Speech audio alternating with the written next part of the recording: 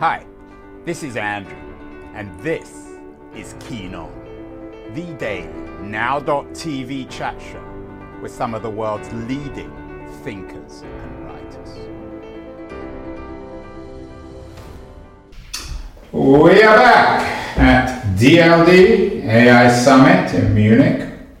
Later today, actually, I'm organizing a final panel, the big picture outlook on AI, how it's going to change the world, not just in tech, but in politics, in geostrategy, and in economics. And one of the people on my panel is Benedikt Franke. He's the CEO of the Munich Security Conference. I grabbed him before the panel so we can warm up. Benedikt, are we on the verge of a Oppenheimer moment when it comes to generative AI, the new craze for AI in Silicon Valley?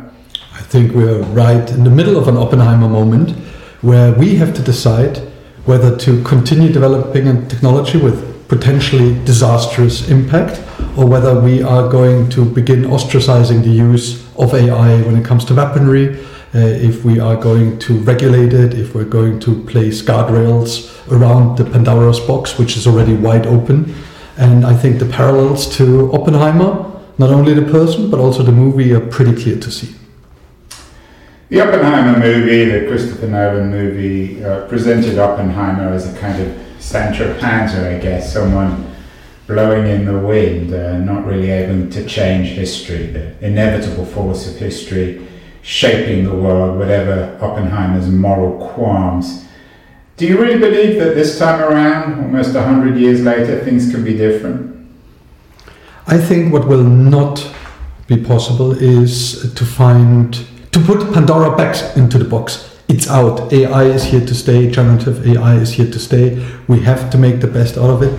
And I think, again, the atomic bomb is actually a good parallel because obviously nuclear energy has been harvested for the good of humanity, whereas we've been pretty successful at ostracizing the use of nuclear weapons around the world. So if we do that same thing when it comes to AI, namely focus on the positive, on the productive aspects of AI, and ostracize the use of AI when it comes to weaponry, I think we'll have done our job. Benedikt, you said that been quite successful in terms of controlling nuclear weaponry. As my neighbor in Berkeley used to joke, one nuclear bomb can ruin your day. Let's go back to the 1940s, to the time of Oppenheimer. If you were rewriting history, what could we have done on that front that we should have done that we can learn from today? I think, to come to one difference between the 1940s and now is that governments were driving the development. And now governments are lacking behind, and it's the private sector that we have far less under control than obviously government-driven agencies. And I think that's the key difference. What could we have done differently in the 1940s? As a German, I must say everything. But I didn't mean it. Yeah, it's all good. But I mean, the point being, the reason why the US government took away the security clearance of Oppenheimer after the Second World War was that he stated that he'd always been focusing on the possible, and once he'd invented it or realized it, he would then think about the moral aspects, about the difficult questions. And I think we need to get better at asking the difficult question first before we develop everything to the end. But isn't technology inevitable? Once you're on the road to it, that in the Christopher Nolan movie, Einstein suggested that in his own humanistic kind of way. And once the ball begins rolling, there's not a great deal one can do, especially in the 2020s, as you suggest, because the latest new technology is being developed by private companies. I think that that the picture that you're using with the ball rolling is a really good one, because to change the direction of a rolling ball, you need just a little tip here and a little tip there. And I think it's the same with technology. We won't stop the ball, but with not that much effort, we may be able to change the direction here and there, and that's what I'm advocating for. It's always good to talk to Germans about football. Benedikt, What can we do then? How can we change the direction of the ball? The game started, the ball is rolling, but there's nothing inevitable about where that ball's going to go. What would you like to see happen on the geopolitical front when it comes to weaponry, when it comes to who controls these technologies, and of course who regulates them? Perfect. I think there are two things that I'd love to see. I'd love to see a stronger focus within the European Union on tech regulation that actually works, that makes us stronger, that makes our democratic processes stronger and more resilient. I would like to see a chief security officer at the European Union level that has one task and one task only, to look at tech regulation and other regulation and check whether it's actually good geopolitically and from a security standpoint. And then the second thing that I would love to see is an alignment between the tech policy and regulation in the United States and in Europe. Together we are stronger, divided we are easy prey for the illiberal forces out there. If you look at the competitive studies project that Eric Schmidt has started, we are already behind on 4 of 7 indicators of AI when we look at China, and hence we must not stimulate growth and we must not suppress innovation, but we need to make sure that our governments have a plan. Plan beats no plan. Are you concerned, you bring up Europe and its regulatory potential, are you concerned that Europe is becoming or has become the Silicon Valley of regulation? It's very good at saying no because its economy is increasingly marginal, peripheral, irrelevant. So the only thing Europeans seem to be good at is regulating new innovation. You know, when I was prepared for this little interview, I was told that you would be provocative, which is... That's not provocative. Yeah, no, that's fine. But I think don't underestimate the European economy. Don't underestimate the system that the European Union has put in place. I believe very strongly that we're overdoing it and that we need to trim back to relevance the regulation that we've put in place. But I also believe that in the long term, good and sensible regulation will make us a stronger actor. I think the picture that you are conveying, the Silicon Valley of regulation is true. But then let's look at the US. Is it better to always go the path of litigation rather than, advanced regulation? I'm not so sure. What I would love to see, as I've said, is why don't we combine what the Americans do so well with what the European Union is forced into, namely regulation, and make sure that it actually works for tech companies. It's so silly that we've been put into a position where we compete much more with our friends, the US, than with our enemies and foes and rivals like China and Russia. We're so busy trying to suppress the tech dominance of the United States that we have lost the edge, I think. And here, events like this summit today can potentially help to reinvigorate this sort of spirit of innovation that was a German hallmark 50 years ago. What's in it though for the Americans? I mean, I understand what's in it for the Europeans, this new alliance you're suggesting of regulation and innovation, but why should the Americans want to do business with a Europe that's reactionary when it comes to technology? Why should the Europeans care about a European economy that's in decline, perhaps even in crisis? Still 550 million Europeans, some of the richest countries in the world, some of the most attractive markets for US products. Surely you can bank on China, India and Nigeria. I do believe that the legal security that US businesses have in the European Union is unbeatable. I think the type of markets that we offer are unbeatable. And I believe it's very much... What do you mean unbeatable? Show me a more attractive market for US products than the European Union. I don't see it. Where is it? Is it Mexico? Is it Canada? Where is it? I don't see it. Maybe I'm wrong, but the 550 million are here to stay. Whereas if you look at the population decline in China, projected to be down to 750 million in the next 40 years, markets that the US could look to are going to shrink. And Europe will get out of its current crisis. You're absolutely right. European economy is not at its strong place at the moment, but it will bounce back. I think we're taking a deep breath. We're maybe greening a little too hard here and there, slowing growth. There is deindustrialization going on, but we'll come back stronger, I'm convinced. Benedikt, there obviously is not a lot of love lost between the Biden and Trump administrations, but lots of independent analysts are beginning to see a great deal of continuity, particularly on the foreign policy front in terms of trade policy and tech policy, but towards China and perhaps even Europe. Are you concerned here in Europe, particularly from your perch at the Munich Security Conference, with, if not an American isolationism, certainly a zero-sum attitude when it comes to technology and tech policy? You know, you're touching on a really interesting point. This idea of zero-sum thinking is something that we're going to look at very hard, and that will be at the center of our anniversary conference next year in February. Zero-sum when it comes to tech, zero-sum when it comes to values, zero-sum when it comes to a lot of other things.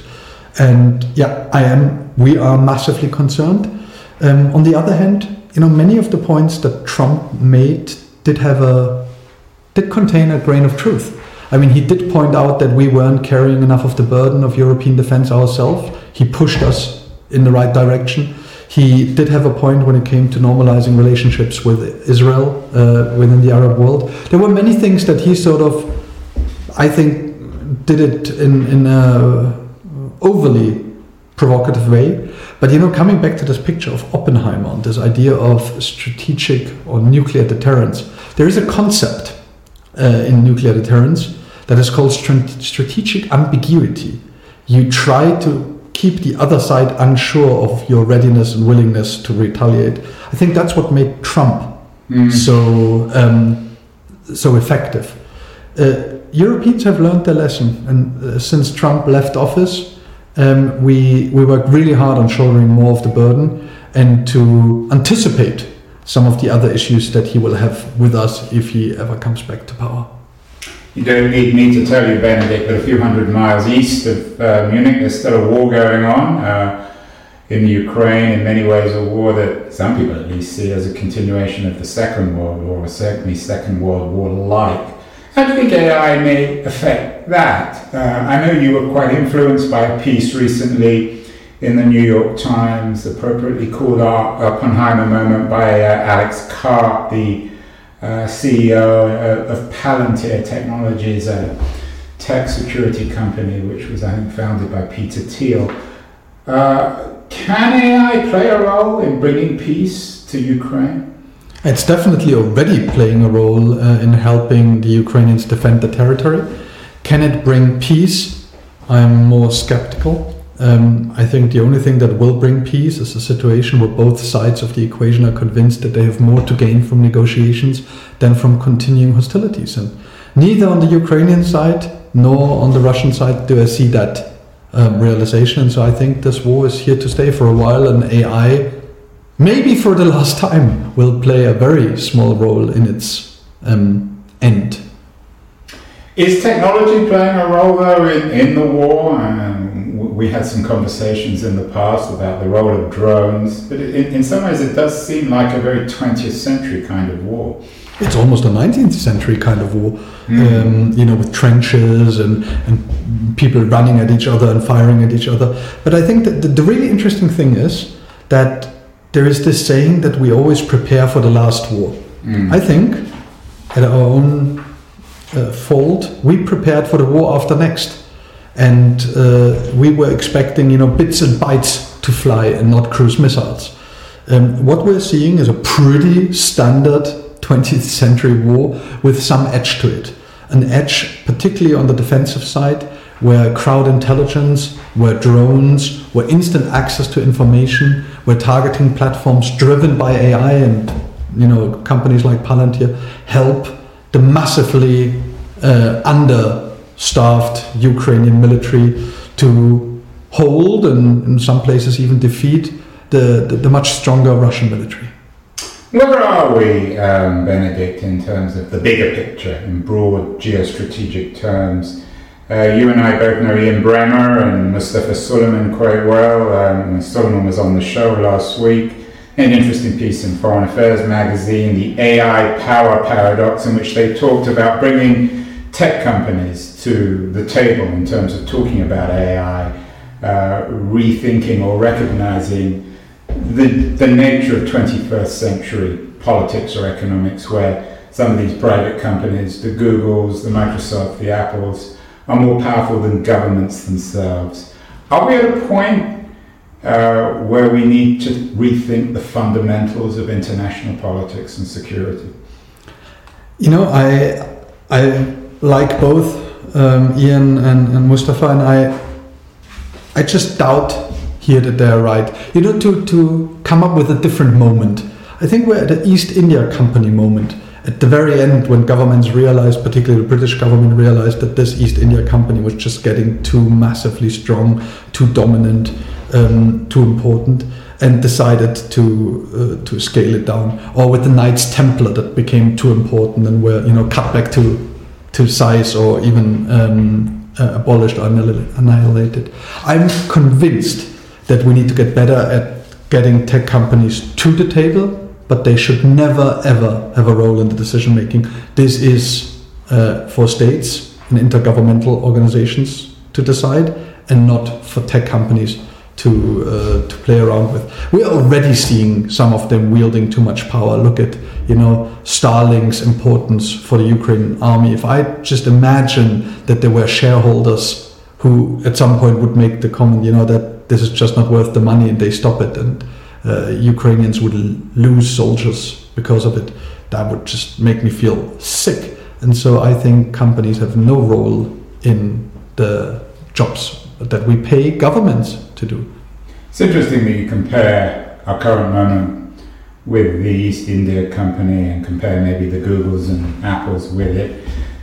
There's a much clearer difference, though, much more sunlight, if you like, much more space between these private companies and government. And the East India Company and its history was very much bound up with European or British colonialism.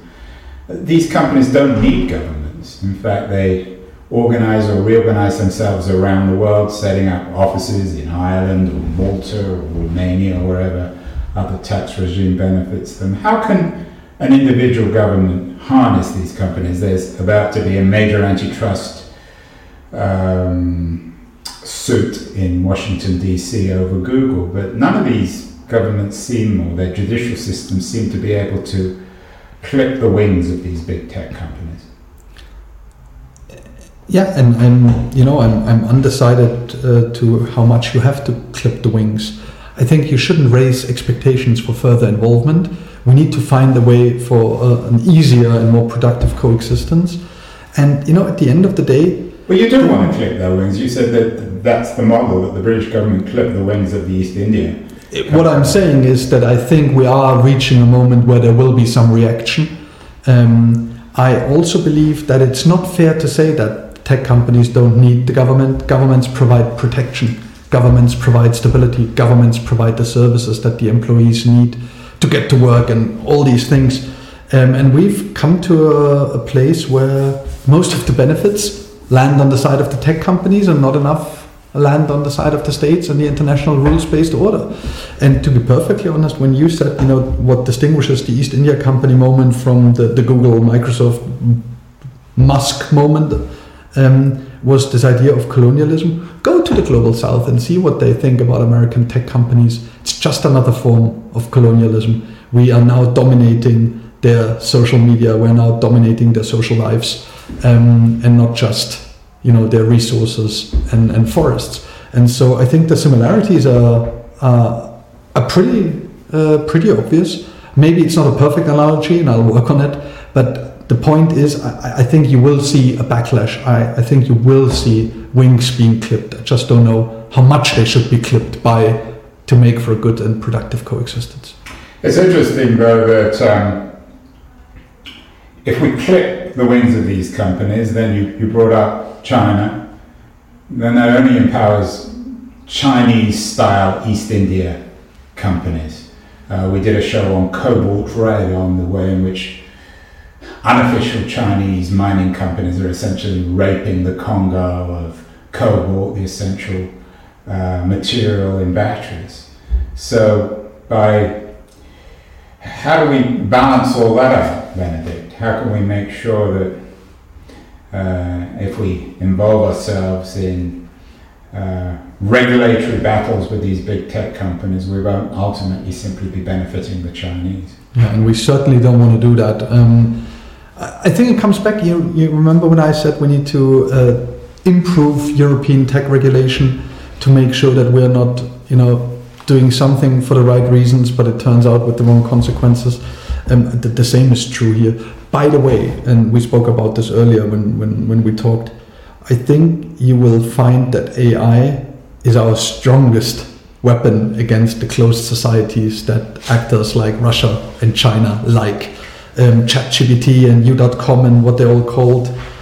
You can't tame them. You can't censor them. And the more the Chinese and the Russians will have access to these tools, the more they will realize how oppressed and suppressed they are. And so my hope is that as we try to find a way to have companies and government help each other, we will also see illiberal forces being hit hard. Final question, Benedikt. I know you've got to run. You talked about illiberal forces. You've also talked about the East India Company. Of course, the most famous fellow who worked at the East India Company was John Stuart Mill, the most influential 19th century liberal as well, the author of On Liberalism, many other classic texts. Are you bullish on individual rights in this new international system, particularly in the age of AI? I think I am. Why shouldn't I be?